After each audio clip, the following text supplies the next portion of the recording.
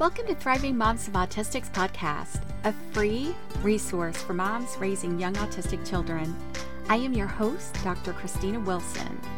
I created Thriving Moms of Autistics after years of experience working with families and having my own autistic child. I coach moms of young autistics one-on-one to tap into their strengths, create a supportive community, set firm boundaries, and raise their autistic child with confidence. Subscribe to the podcast and check out the earlier episodes so you don't miss a thing. Now, let's get to it. Hello, Autism Mamas. Thank you for taking a moment out of your busy life to join me. The topic today is near and dear to my heart. I was a very tenacious child. I didn't want help, and I wanted to do it all myself.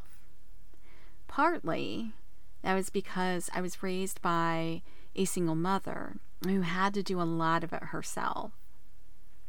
I inherited her strong work ethic and independence.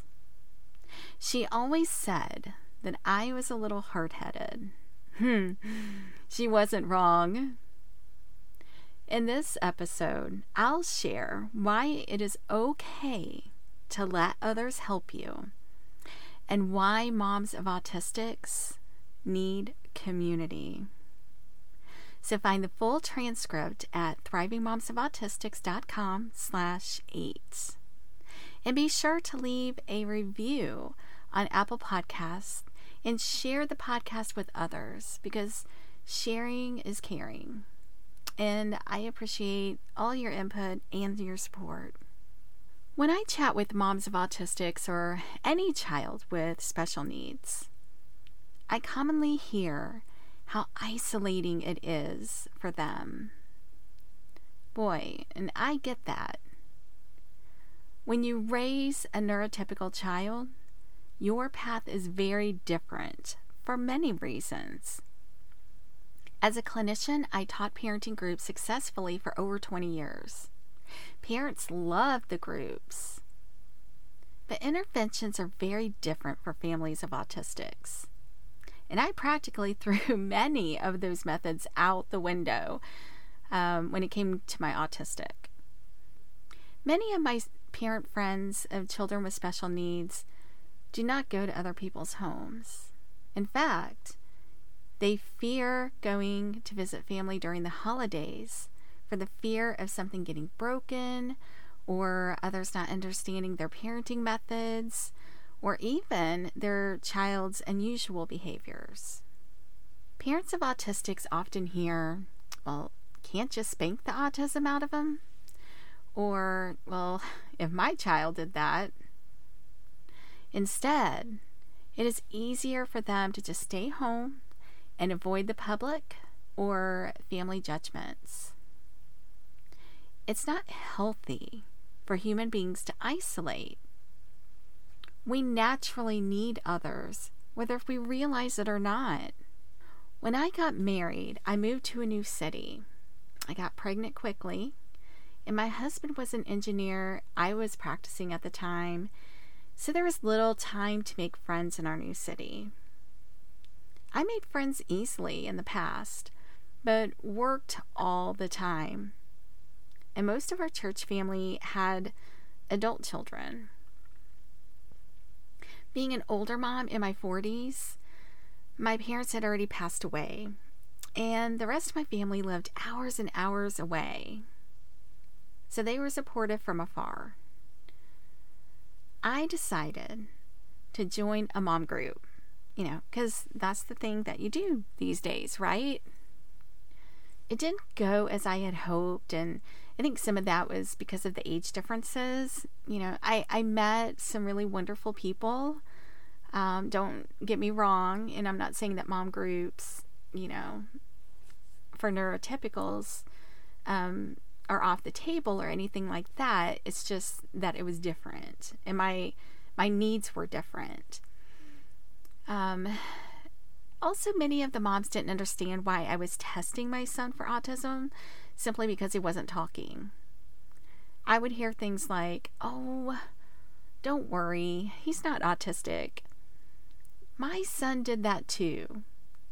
Oh, my son walked on his tippy toes and lined up cars. It's no big deal. Looking back, I know that they were just trying to be helpful. But pretending it wasn't true or couldn't be true was anything but helpful. Not everyone is a fit for your community, and that is okay. We have challenges that others do not understand because they've never had those experiences.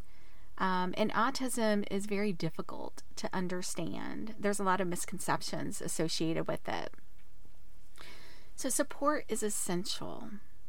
So who we choose to be in our community is important for our own and our familial wellness. My husband and I managed to make it through the diagnosis and get early intervention regardless of the naysayers.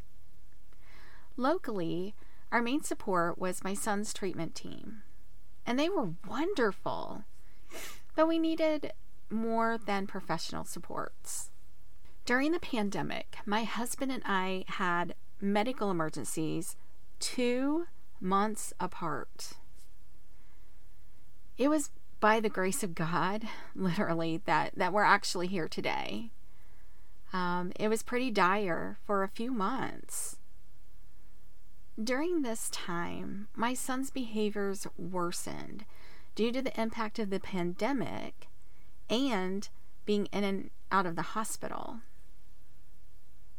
After my husband's medical emergency, I realized how hard it was to find someone that could watch my son in an instant. Like many of you, we didn't have babysitters with skill set to safely watch an autistic. Watching an autistic is very different from watching a neurotypical. And I made it to the hospital just in time for the ER doctor to meet me in the parking lot and tell me that they were taking my husband up for emergency surgery in that moment. Shortly after, someone lovingly said to me, "You need others. You need more." And they were right. So in terms of developing a support system, I wish that there was a perfect calculation for this. But we're all so different. Our personalities, our locations, so many other things factor into this. What I do know is that it's not impossible. It once seemed so impossible for me until it wasn't. So my method of gaining community might look very different from yours.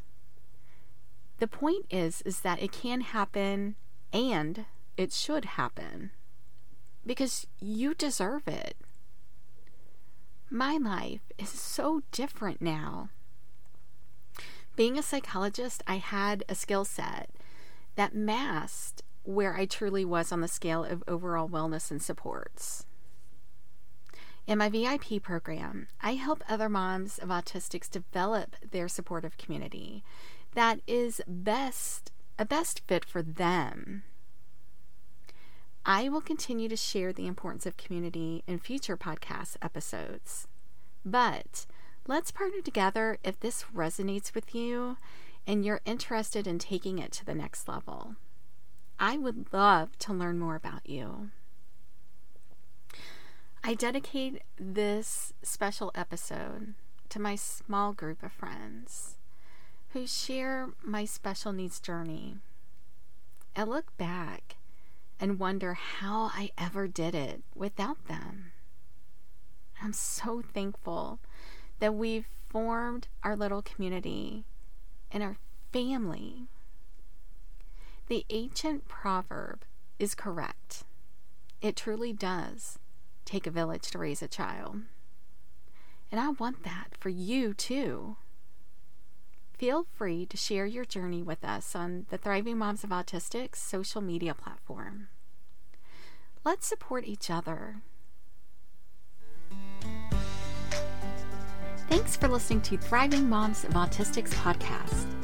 Be sure to leave a review and tell other moms of Autistics about the podcast.